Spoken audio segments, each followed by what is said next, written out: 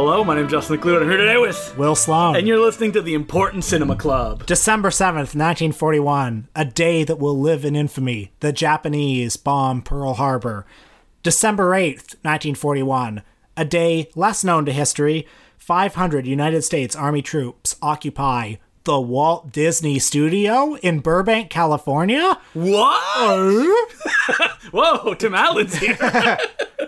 So the idea of talking about Disney's involvement in World War II is something that you brought to the table, Will. What is your fascination with that? Well, I think the Walt Disney Company, obviously evil company, a pretty big force, and I mean, there's so much there in that company. Even if you don't like it, we could do an episode on their first 3 animated films. We could do an episode on the Mickey Mouse cartoons. We could do an episode on live action Kurt Russell movies from the 60s. There's so much going on. Yeah. But this period is interesting because more than any other studio I can think of, Disney turned itself over to the U.S. Armed Forces during the war. They're the studio that I associate most with wartime propaganda. And it came at this period that was also like their golden age, you know? Snow White and the Seven Dwarfs had just come out. Fantasia, Bambi, these had just come out. But at this point, Disney was also struggling financially. The workers tried to unionize, much to the horror of Uncle Walt. Yeah. We're a family here at Disneyland, and we don't rebel against our parents. But you heard, right, that he was very, like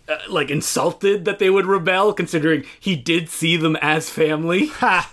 Disneyland's the happiest place on earth. What do you want? And if anybody says differently, you will be put in the gulag and never seen from again. Uncle Walt was a legendary Hollywood Republican, I believe. And he also took Leni Riefenstahl on a tour of the studio. Did he? Yes, he did. So, Disney and World War II, we could approach it from multiple different angles, but I think that what we both did was we watched the 2 main features that came out during that period and a bunch of their propaganda shorts. That's right. Disney produced, I believe, 68 hours of propaganda and training films. First, the Navy came to them, then the Air Force, the Department of Agriculture, the Treasury. Pretty much every branch of the armed forces approached Walt Disney to make educational films. And Walt Disney was like, sure, I'll do it. I read a book about Disney and World War II that was published by the Disney Corporation, and it said stuff like, Walt wouldn't even take any profit doing all this because he wanted to help his country. Nope. It has nothing to do with the fact that Disney was about to go bankrupt, so a lot of work and money coming in. Why, yes, it would help our company. Yeah, because Snow White, obviously a huge success, but then overreached with Fantasia, and Bambi, also not a big success. Which, it hurt the coffers a little bit, but the opportunity to make these training films was huge for him. And to be honest, Disney did stuff with training videos that hadn't really been done before because they could make it very clear through animation. So it could be like, how to clean your gun. And then they'd be like, wow, we can just use illustrations to tell these stories. A little spoonful of sugar to help your medicine go down. There's a feature that he made during this period that I think might be instructive to start with. And it's often called the most unusual feature ever released by the Disney Corporation. Song of the South would say differently. Heck, what about Ernest Goes to Jail? Yeah. Love that movie. But it is 1943's Victory Through Air Power. And I don't know how much to believe when my source is like Disney studio propaganda, but apparently Walt himself financed this movie over the objection of his regular distributor, RKO, because he was just so impressed by the book that it was based on. And Walt wanted to do something airplane-based for a long time. So this was an opportunity to, I want to say, tell this story, because what Victory Through Air Power is based on a book. Do you have the author's name? Yes, his name is Major Alexander P. de Seversky. He was a Russian-born but naturalized American citizen. And the thesis of his book was that the U.S. should invest in long-range planes so we can bomb the enemy without having to go and fight on the ground. So we have Major de Seversky in the film, who What a charisma dynamo he is. So, where is the live action remake of this? We could get Christoph Waltz, perhaps, as De Seversky. He hosts the film from his office, very natural screen presence, and he lays out his theory. Well, actually, first the movie begins with, 20 minutes of a Disney cartoon, the history of aviation. Which is fun. There's gags in it. It's fun. It definitely feels like something where it's like, okay, well, if this film flops, we can cut this out and release it as a short. Yep, 100%. But De Seversky's thesis is troops, U-boats, this is outmoded technology. In France built this wall of land fortresses, and they thought that this was going to keep the Germans out. Hitler actually invested heavily in air. So Hitler, first with his bombardment of air power, and then with all of his tanks on the ground, were able to do a 1-2 assault on France and take it over no sweat. But Britain invested heavily in their Royal Air Force, and this started to help turn the tide against Hitler. And what De Seversky says is, actually, we need to do this in the United States. Seems like a pretty straightforward premise. Well, I watched the Leonard Maltin intro because all of these wartime movies were released on DVD, Walt Disney on the Front Lines. And he said a claim that turned out to not actually be true. He said that after he saw this movie, Winston Churchill himself told Roosevelt to watch it. And according to Walt Disney, who told this to H.C. Potter, the director of the live action segments. So we're getting this broken telephone. Yeah, by the people that are in charge. Couple of sources removed because Leonard interviewed H.C. Potter. But Potter said that it was only after Roosevelt saw the film that he committed to long-range bombing. This is not actually true. The Allied combined bomber offensive began 2 months before FDR saw the film. Yeah, of course, because Germany used planes to bomb and conquer places, so why wouldn't America do the same thing? Yeah, so... it's not like they invented, teleportation out of nothing. Despite what Disney would tell H.C. Potter, it wasn't actually this film that changed the course of the war. But it's an interesting film. It's a little boring at times. Also dull. But, Once you get past that first, this is how airplanes came about, it's a lot of, graphs and arrows pointing, Leni Riefenstahl style, being like, yes, we will conquer Germany, and we will be triumphant. I mean, I wish we had a better protagonist than Alexander P. De Seversky, but... What do you mean? He was directed by the man who was behind the camera on Hell's a Poppin'. That's right. The craziest film ever made. Veteran auteur H.C. Potter. But, I mean, this is not a movie that you judge like a regular movie. This is an ephemeral film. It's propaganda. It was in the Disney vaults for 60 years until it was re-released on DVD. Probably because they were like, people want to watch this? Nobody wants to watch this. This did not get put in the Wonderful World of Disney TV package. This is a movie that, you'd be in class and they just, put it on to just take up some time. I did find it kind of interesting, though, watching it for this podcast and thinking about Disney as a propaganda filmmaker. Cartoons are good for propaganda. They're great for propaganda. When you see all those German planes and they're animated in heavy silhouette and there's they're evil. A dark and stormy night behind them and the music is blaring this Wagnerian orchestral sound. Yeah, you hate these planes. And there are so many ways with arrows going across the globe. It's such a simple premise they're trying to sell to people. You don't need 70 minutes to sell No, you this. don't. Okay, I get it. Long range bombing. Yeah. But visually, they keep finding sort of new ways to convey this information and to you got this globe and you got all these players on the board. So we've talked a lot about the straight kind of military stuff that Disney was doing, but they were also doing propaganda for the people. Like 2 spoons of sugar to make the medicine go down. I think the most famous example of this is a cartoon that was suppressed for many, many years despite winning the Academy Award for Best Animated Short Subject. 1943's Der Fuhrer's Face. I love that, somebody at Disney went, let's make a whole short where Donald Duck is a Nazi. And this is before Google Image. This was before a picture of Donald in a Nazi uniform could be used in other contexts. Mm-hmm. And I mean, it's just kind of a goofy short where, Donald Duck goes about his Nazi day in his house where everything is shaped like a swastika, like his hedges. He goes and works in the munition factory and, what crazy wackiness he gets into. It's a dystopian vision of a world where the Nazis have taken over. And yes, even your favorite character, Donald Duck. He is not my favorite character. Your favorite character, Donald Duck, is a Nazi now. And life is hard when you're a Nazi because your rations are very small. Mm-hmm. You get a a rock hard piece of bread that you have to saw with a saw, and you get a coffee that's been made from one bean, and instead of bacon and eggs, you get ode to bacon and eggs. Yeah. And you smell it. I find it fascinating that all of the Disney shorts around this period focused on letting people know that the Nazi ideology is bad. That's what they were all dealing with, like the Führer's phrase, reason and emotion, education for death, Chicken Little. Those are what they're all about. Have you seen Education for Death? Yes, I have. Woo, what a dark cartoon that is. Yeah. Where it's all about a young child in Nazi Germany and how the system breaks him down and makes him into a soldier who does not question any commands. No longer cares about human life. Until he is dead. And that's how the short ends. I was amused watching Der Führer's face that basically the vision of Nazism it's showing us is capitalism. Yes, it is. He just works and works for longer and longer hours on a conveyor belt, and he gets less and less food until he goes insane. Yep. And then he wakes up giving the Nazi salute. I can't do a Donald. Yeah, there you go. You got it. I can't- found that weird. You wake up from nightmares being like doing this thing you were doing and then Doing dream? the Nazi salute Yeah. all the time. All the time. But then, of course, he's not a Nazi. He's your old friend, American as apple pie, Donald Duck, and he sees a statue. He's got a little toy Statue of Liberty on his dressing table. Yeah, just to let the Americans know he's on the level.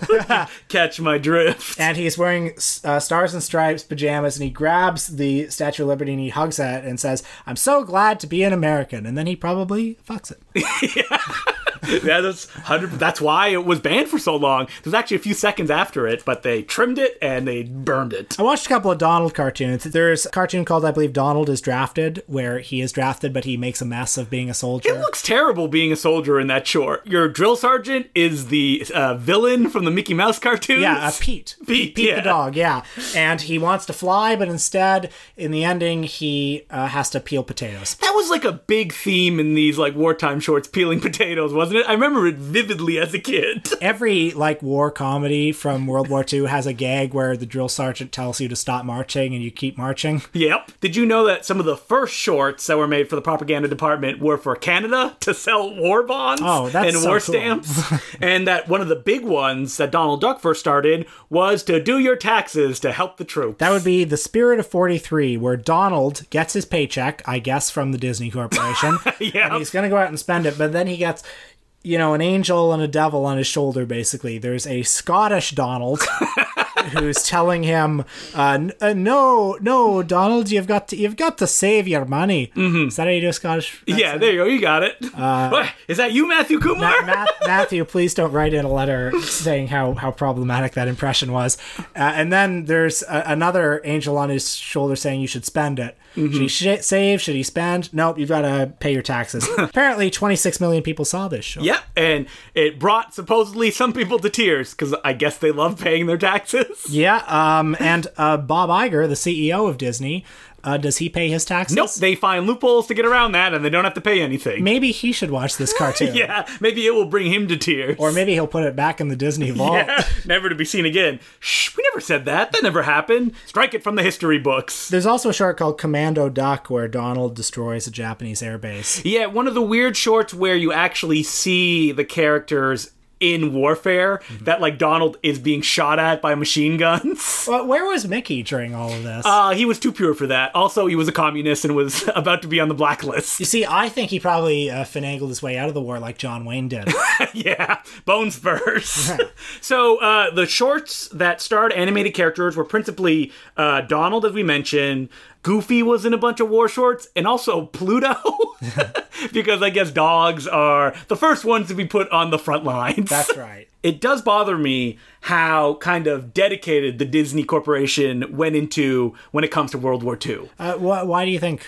Because they found this was the perfect opportunity to put their brand everywhere. Interesting. Disney's popular, but what if, and they did this hundreds of times during the war, you send us your squadron's name and what insignia you want, we'll put a Disney character, and you'll now have a Disney drawn insignia that you can put on your like patches, that you can put on your planes. As if to symbolically assert the dominance of not just America, but American culture. What is American culture if it is Disney. not Disney? Yeah, that's 100% what it was. And I mean, you look at, like, I found a photo of the licensed Mickey Mouse gas mask for children so they can put it on their face. Oh, fuck, and I it want one looks of like those. a death mask. And, like, they were all in. There was nothing that they wouldn't touch. The one thing that weirdly didn't happen is they didn't make a World War II feature, and that's because they had one called The Gremlins, which was about gremlins that would dismantle American fighter pilot planes. And they got almost to the point that they were animating. The whole film was boarded, and an executive went, "We can't make a movie about cute little creatures destroying American pilots." Like, it just doesn't work. There's a dissonance there, and they couldn't fix it because that was so integral to their script, so they tossed it. And those characters appeared in a bunch of comic books, and they continued to appear in Disney things, but they never had their own movie. Well, maybe they should make it now. But we also watched a Disney feature that came out during this time that is not technically World War II related. But it is a token of Pan-American unity within the context of World War II. It is 1944's The Three Caballeros. My favorite characters. As a child, I would see everywhere and go, I've never seen anything with them in it, but I know these characters are classic friends. The Brazilian bird and the Mexican one, who always has guns for some reason. You know, when I was a kid, there were a lot of these Disney movies that I only sort of knew from the context of those sing-along song videos. Yeah. Did you ever watch those? I never did, no. The title song from this video was in it, and I would think, who are these other ducks? Why are they Mexican? Well, the film opens. Well, one of them is Brazilian. That's right. I'm sorry. I was going to get to that. Latin America. The film opens on Donald Duck's birthday, which he's celebrating alone because he sucks. Yep. But he's got presents from his friends. I assume Mickey and Minnie were, again, off entertaining the troops somewhere. Yeah. Or hiding out so they would not be drafted. Yeah. But he's watching these films that he's been sent by his friends about, you know, the birds of Latin America. Yeah, what boring shorts your friend sent you. But good thing Donald drops a little acid and starts to hallucinate crazy imagery. He's visited by his friends, the Brazilian parrot Jose and the Mexican parrot Panchito, and they sing a song about how they are the Three Caballeros, which I thought was great. Yeah, it's a great song. This is a weird film where watching it, I was like, was this just a bunch of shorts they slapped together? Because especially for the first 40 minutes, it feels that way. They're fun shorts. You get to see one where a penguin just wants to move to a warmer climate, or a boy finds a flying donkey that he will then race with. And then there were some sort of educational sections about the Mexicans and their culture, and this is what a piñata is. You know, a very, let's say, 1944 vision of Latin America. Yeah, it turns into a travelogue, essentially, where Donald and his friends really want to fuck some women. You may wonder what could possibly unite the Americas, and what unites Horniness. the Americas, yes, is lust. So Donald Duck would have definitely been Me Too'd after this film. I mean, there's a horrific scene where they're flying on a magic carpet above a beach, and they're looking through their telescope at various bathing beauties. And like Donald jumps off the magic carpet and chases after them, hands outstretched and squeezing. I don't think Donald would know what to do with a woman. I mean, does he have any genitalia? Yeah, that's a good question. Yes, his taste runs towards human women. Yeah, that's right. I do like the animation in this film. I mean, it's, as opposed to like the cut rate kind of army propaganda, it's fairly well animated, and I think it tries to make up with its lack of polish in comparison to Dumbo by just being as hallucinogenic as it can. Yeah.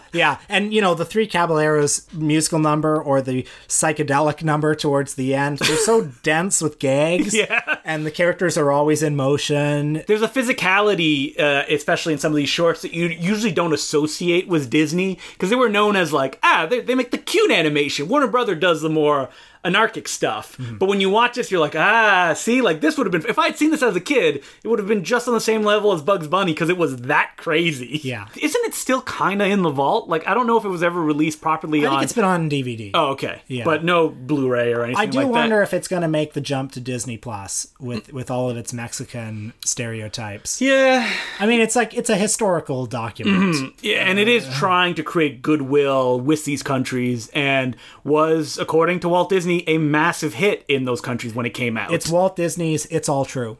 Yeah, that's right. The classic Orson Welles film. Can I ask your opinion on Donald Duck? Because I got into a vicious fight this week on the internet with noted filmmaker Whit Stillman.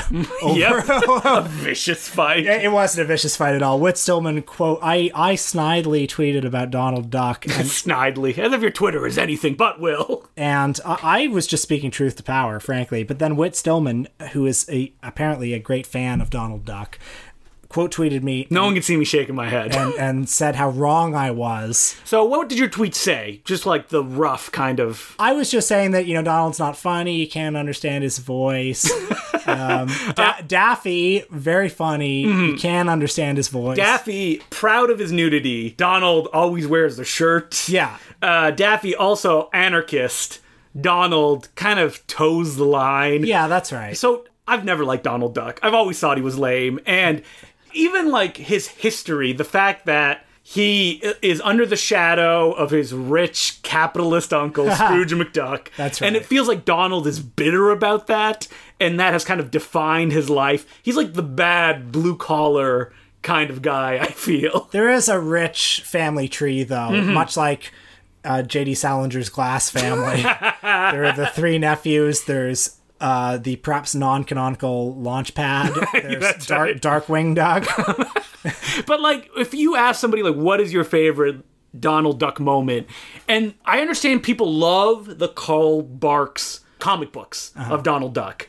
I'm not that familiar with them, but I understand like they inspired stuff like Indiana Jones. They were very pulpy and fun adventures. We're not talking about that. We're talking about like the animated incarnations of this duck. They're all lame. Yeah, right? I can name a half dozen Daffy cartoons instantly right now. But I actually think this is partly a problem of the Disney Corporation because those Mickey and Goofy and Donald cartoons were not really in circulation much when I was a kid. No, they weren't. Did you ever see them? No, never. I don't remember what movie it was, but there was like an animated Mickey Mouse cartoon. I know what movie it was. What movie? It was A Kid in King Arthur's Court, and the cartoon was Runaway Brain. And I was like, I want to see this short so bad. Yeah. And I never ended up seeing the movie, never ended up seeing that short. I mean, Mickey Mouse, he's turning into a monster of some kind. I had the exact same experience. I still haven't seen it to this day. And that just goes to show that like the iconography of Disney is so powerful because what was I watching that Mickey Mouse was in other than maybe like the Christmas Carol? Yeah, maybe. I mean, I went to Disney World when I was a kid and I knew who it's like, that's Mickey Mouse. I mean, I did read Disney Adventure. Yeah. Obsessively because I wanted that role in the sequel to The Mask. Yes, that's right. I don't think have we ever talked about that? Oh, yeah. The Disney Adventures had a contest that you could win a role in The Mask too, which I guess never happened. Nope. But I mean, like Mickey Mouse was in Who Framed Roger Rabbit, so I'm sure I saw him there. Yeah. But other than that, like Disney in World War II is a great example of what they were really good at, which was imprinting the idea of these characters without having any of the content that you feel an attachment to because you're like, oh, I like this. Yeah, I don't think anybody really thinks, do I like Mickey Mouse? No. They like Mickey Mouse because Mickey Mouse is always present. Yeah. And he's smiling. Yeah, why would you dislike Mickey Mouse? You have nothing to associate, even though that I'm sure there's tons of stuff that is terrible involving Mickey Mouse. But Disney just, they put it away. You don't see it. So then they can bring out the new thing. It's weird that they never did a Mickey Mouse feature. Yeah. I guess maybe there's just nothing there. I guess kids today like Kingdom Hearts. That's where they find out about these characters. Yes, where the Final Fantasy RPG and you get to team up and find the 101 Dalmatians. Huh. But I wonder if Disney would have the place that it has today if it hadn't gotten involved so strongly in World War II. It's an interesting question because you think of Disney and you think it's an American company. It's American as apple pie. And that's good for them. They want to give that impression. And why is that? And it's because, like we said, the imprint is there. Like, people love Warner Brothers, but Warner Brothers is not you're not like, yes, the classic Warner Brothers characters, Bugs Bunny. No, people just think of Bugs Bunny, unattached to anything else. And Disney just feels like this national religion. So this episode is brought to you by the Disney Corporation. Yeah. Or at least listen to it until it gets taken down. And I'm just sorry that Minnie Mouse died on the battlefield. Yeah, she was drafted. Do we have any letters this week? We do. As per usual, you can send us letters at importantcinemaclubpodcast@gmail.com. And the first letter is from Graham Blackbaby, and it goes, Harry Lime Radio Show. Hey guys, loved your episode on Carol Reed, but I was shocked to hear Will call the Harry Lime Radio Show hacky. As a huge fan of the series, I think Wells delivers fun, digestible radio dramas that will hold up really well today. I would honestly listen to Lime's immoral grifter monologues all day. I highly recommend checking out more than the first few shows if you ever feel like giving it another shot. Thanks for the great show, Graham. I'm always amazed what things I say spark somebody up that to will be like, provoke defenders. I didn't realize that The Lives of Harry Lime, the radio show that was spun off from The Third Man and that featured Orson Welles reprising his role, I didn't realize that there was a dedicated fan out there. I will say I've listened to quite a bit of The Lives of Harry Lime over the years, not in any obsessive detail. Yeah, and I have enjoyed it. Yeah. I think you can't not. You like just listen to Wells' voice and you're like, it feels nice. Some rollicking adventures. I'm sorry. I should not have insulted The Lives of Harry Lime. You can never call anything hacky ever again. And The Lives of Harry Lime radio show did inspire Wells' film Mr. Arkadin. Which we should do as a Patreon episode coming up, because that's one that there's a lot to talk about, that one. Yeah. All right. So if you have any questions or comments, feel free to contact us at importantcinemaclubpodcast@gmail.com. And this week on our Patreon, we went back to a topic we've already done, Lucio Fulci, and this time we tried to do him the justice that he deserves. Yeah, I just wanted to revisit some Lucio Fulci movies and check in on where I and perhaps also Justin were in our Fulci fandom. It's weird that, like, when we did an episode on him was back in the day when we would do 2 filmmakers in one episode, which seems unfathomable now. Yeah, well, we were still working out the kinks of the podcast. Back in the, as one Discord person said, you can hear the disdain in Will's voice of having to do the podcast. Which is funny because I was not holding a gun to your head. I know. I had you chained up to the radiator. There was clearly part of me that wanted to do a podcast. But you're like, what if I'm uncool if I do this? And people call me lame. I mean, yeah, you may be hitting on it. That is right the nail on the head. And now look at me. I'm the king of podcasts. Yeah, that's right. Nobody in Toronto has more podcasts than me. So next week, we're going to do a comedian auteur again. It's fun to talk about them. But it's not just a comedian auteur. It's one of the original bad boys of mid-century art house cinema. It's Mr. Jacques Tati. What? Jacques Tati? I'm going to be honest. I had never seen any of his films. Oh, wow. Until last week, I sat down and I watched Playtime. And oh man, did I love it. Oh, fantastic. Have you seen Playtime? Yes, I have. What a masterpiece that is. It's a great film. I remember a few years ago, someone was so excited because the TIFF Lightbox played it in 70 millimeter. And he came back and was like, it's boring. I didn't like it. That is difficult for me to understand after watching the movie. I think maybe you just have to know what it is before you go. And I think, and for people that don't know, Jacques Tati was like a Charlie Chaplin-like figure. He had his own character.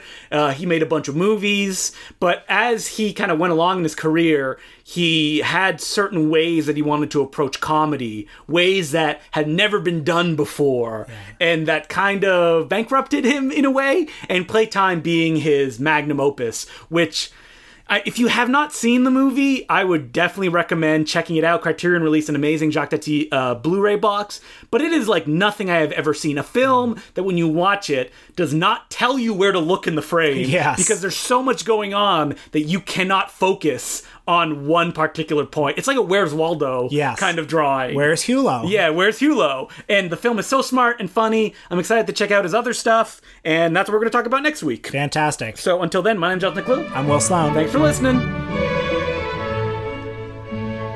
Just want to interrupt briefly here to thank Felix Dembinski and Travis Cody Johnson for becoming Patreon subscribers. We really appreciate it. And also to remind you to follow us on Facebook at the Important Cinema Club group, and on Twitter at IMPRT Cinema Club. Recently, a tweet came out, and it was an image from Game of Thrones that said, "This shot is brilliant and should be shown in any film study class." And what came out of that was obviously a widespread meme. The shot was not brilliant.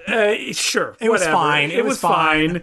But, like, what came out of it was two things. One, a hilarious meme where people could post, like, goofy photos from movies with that caption. And two, people kind of, I don't remember who was the person who retweeted and said something like, "This is not a beautiful shot. This is lame. Why would you tweet this?" Essentially, like, a weird form of snobbery. I think it kind of went along the lines of, like, hasn't this person ever seen a Martin Scorsese film or something like that? I was a little sad when I saw that the person only had 100 followers. The person who did that first tweet, where it's like, okay, this is like just an ordinary guy who doesn't know tweeting something. Doesn't know what film studies and is. then somebody retweeted it and just, like, bagged on him, which drove it crazy. But it's an irresistible meme. Yes. The winner of this contest was definitely Peter Kaplowski, who said, "I would like to tweet an image from Don't Let the River Beast Get You, but I cannot, for it would be a spoiler." I know what the image is. Yes. And it got me thinking about film classes, something that I don't know if I've talked about it on the podcast before, but it's something that I've thought a lot about in my life, only because I've never really taken any film classes or film study classes in university. Oh, okay. I've taken one, and I hated it with a passion. What was it? Was it like intro? It was intro to film. So, like, they put on Bicycle Thieves in a class of like 1,000 people. But it was my distaste mostly came from the TA that I had. Okay. And his snobbery. I really did not enjoy intro to film class. Mm-hmm. I was a film studies major at U of T, and intro to film class was tough because it was hard. It's not. You're like, "Oh, I already know all this, you fools." I mean, it's not a ideal environment to watch some of these movies in. You know, I lied. I did take a second film studies class, and I took it. It was by internet, and I was taken up for plagiarism charges. Oh, no. Because people said, "You could not have written this article." And I was like, "I'm just a brilliant writer." And it wasn't an issue because I hadn't plagiarized anything. Oh, good. It was just from me, so. I remember seeing Bergman's Persona in Intro to Film. You know, did you see it over all the laptops that were open? Yeah, basically that was the experience. And at Innes Town Hall at that time, whenever anybody would open the door, it would just put light all over the screen. So it's like, and you're not even watching it like on 16 millimeter. No, at this point, it's just a DVD that they're playing at 9 a.m. So, you know, not a great way to experience that film. And on the way out, I overheard somebody say, "That was the biggest waste of time I've ever seen." Which I feel like if that's your reaction to that movie, maybe film studies isn't for you. I mean, film studies is the easy class to do because you're like, hey, all I do is watch movies, right? And anybody can take intro to film. Yeah, and then they find out that they're not actually going to like it. Mm-hmm. I remember 2 or 3 things I know about her, not a big hit with the class. Or that's one of the fun ones. Experimental Film Week, not a big hit. Paul Scherritz. Godard makes films that you can do shots on people's backs and you don't see their faces. Okay, there was actually a great moment in that intro class where somebody asked the prof about 2 or 3 things I know about her. If the movie isn't entertaining, then what's the point? Because and then the prof, I thought quite cleverly, said, "Well, sure, entertainment may not be the primary purpose, but take a pen. The pen's primary purpose might be writing, but it can also be used to scratch your back. You can also use it to throw at people." Wow, that is a great analogy. Not bad. So another problem that I think I have with the film studies classes I had is that I have never been inspired by a teacher in my life. I've just had shit teachers across the board. Sorry to hear that. And so it's difficult for me to like listen to somebody drone on about a film that they've taught 20 years of and like there's no passion there, right? Because they've talked about it so much. I liked film studies the further I got into it. I thought I took a documentary class that was interesting because you could also have interesting conversations with the class about the movies. By the time you get in upper years, people are a little more serious about being there. Oh, is there less people who keep raising their hand to talk and you're like, "No, I don't want to hear what your opinion is"? I mean, I'm sure that was probably me. Yeah, probably. I was probably very full of myself. As you're sitting there in Film 101 being like, "I'm definitely Film 401 by now." Yeah. I've seen Chungking Express before. I'm a genius. Quentin Tarantino presents Chungking Express. I remember on the first TA or the first tutorial for Intro to Film. Oh, were you like very defensive? No, we all had to say as an icebreaking exercise what our favorite movie is, which is not something I wanted to do because really, well, because you just say a movie people don't know. But I don't want to do that. I don't want to have to be like, oh, well, it's this. So you said I married an axe murderer. I said Taxi Driver, which was not my favorite movie, but I also thought it was the most neutral choice in that context. I don't remember how old I was. I must have been 13 or maybe even younger than that. There was a program in my class that like I got to go to university and essentially be taught by a TA for a week in film. And he showed us some scenes from Taxi Driver. And I went, hey, can I see that like ending again? That like the climax? And he's like, no. And I was like, huh? Why not? He's like, you got to watch the whole movie if you want to experience it. Oh. So my experiences with TAs has been awful. And they've all been bespectacled, bald people. Well, I mean, I'm sorry you had that experience. I will say that, taking a film theory class, I'm very grateful that I did because you learn a lot of different ways to approach films. It's like taking a philosophy class. You learn a little bid about like Baudrillard. You learn about Siegfried Kracauer. So, I mean, the problem that I had with philosophy class and by extension film is that when we'd be learning these concepts and it would come time to write an essay, I'd be like, I don't have anything to say that a million people haven't said before. That's not what an essay at school is about. It's not about breaking ground. It's about regurgitating Robin Wood's theory of the progressive. That's what I mean. It's about regurgitating the thing. Yeah. So I saw no value in it or show, like, I understand, like, just show that you understand this concept. Yeah. But I'm like, okay, I understand it. I just told you. I mean, I was not thrilled about writing school essays either, but I did it because I had to. Hey, the only, maybe not the only, but my Jackie Chan essay, I got a C-, I think, and he said this would be okay to publish in a zine, but Ouch. not a school essay. I mean, at the time I was like, that doesn't sound like an insult to me, because I hate academic work. And you love zines. I do love zines. So what were the other classes that like sparked your imagination though, other than your documentary one? Oh, well, there were a lot that I liked. I liked the cinema and authorship class. We watched a bunch. It was 4 different directors that we studied. There was Godard, Almodovar, Usman Semben, and a 4th one that I'm forgetting, and read all about the auteur theory and all that. That sounds like fun. Oh, Howard Hawks was the other one. Yeah, that sounds like a fun class. Wish I could have taken it. The horror film was okay. Yeah. I mean, if it's intro, it's probably pretty dull, right? Well, what was interesting about it was the teacher who taught it, I don't sense that she was a great horror film fan or anything, so she had a sort of objectivity towards the subject that I thought was interesting. Why can't you get people who like it and can also be objective? I don't know. Listen, they're tenured. They have to teach classes. The thing is, I've heard so many people who like horror films. Yes, I understand. Yeah. That somebody who doesn't. Yeah. But then, yeah. Well, I mean, so you finished as a film studies major, That's right? I finished as a film studies major, and you know what's funny? When I was actually at school, I hated doing the readings. I would skip them as often as I could. And then almost in the minute I stopped going to school, it was like, ooh, I want to read more Andrew Sarris. You know? Andrew Sarris, though, he's fun to read. He doesn't read like an academic. Right. I'm looking back to my cinema and authorship class for that one, yeah. But if I ever have to read, like, I've talked about this before, when you pick up a book and you're like, oh man, Hong Kong horror cinema, how is this not going to be good? And you're like, published by the University of, fuck. In this essay, I'm going to describe... I love that. Do you? I love that structure. In this essay, I will describe... That's like coming home. And it's like a review. It's like an essay on Godfrey Ho. Like, oh my god. Were you involved with SINSU, the film screening organization of University of Toronto? No, I only went to the screenings. But those were special screenings, right? Oh, they were wonderful, yeah. And now that doesn't really exist anymore. Well, now they play, Bend It Like Beckham on a DVD. What do you think happened? What do you think happened in, like, film studies? Because, like, these people are obviously film studies students, but that passion and the drive to discover more doesn't seem to be there anymore. God, I don't know. I don't know. Yeah, I don't want kids these days. I don't want to be a kids these days thing, but I also know that flat fees were instituted at University of Toronto shortly after I graduated, so you had fewer students who were like sticking around for 10 years after, doing one course a year. Yeah. So I feel like perhaps certain of these clubs were funded a bit by that. By the people who had been there for 10 years. Yeah, and had developed tastes. Yeah. Oh, so you say they're just too young and they don't have that taste yet. Probably, yeah. If you're in SINSU and you're listening to this, you guys have an amazing archive that you don't use. Use it! You fools, use it!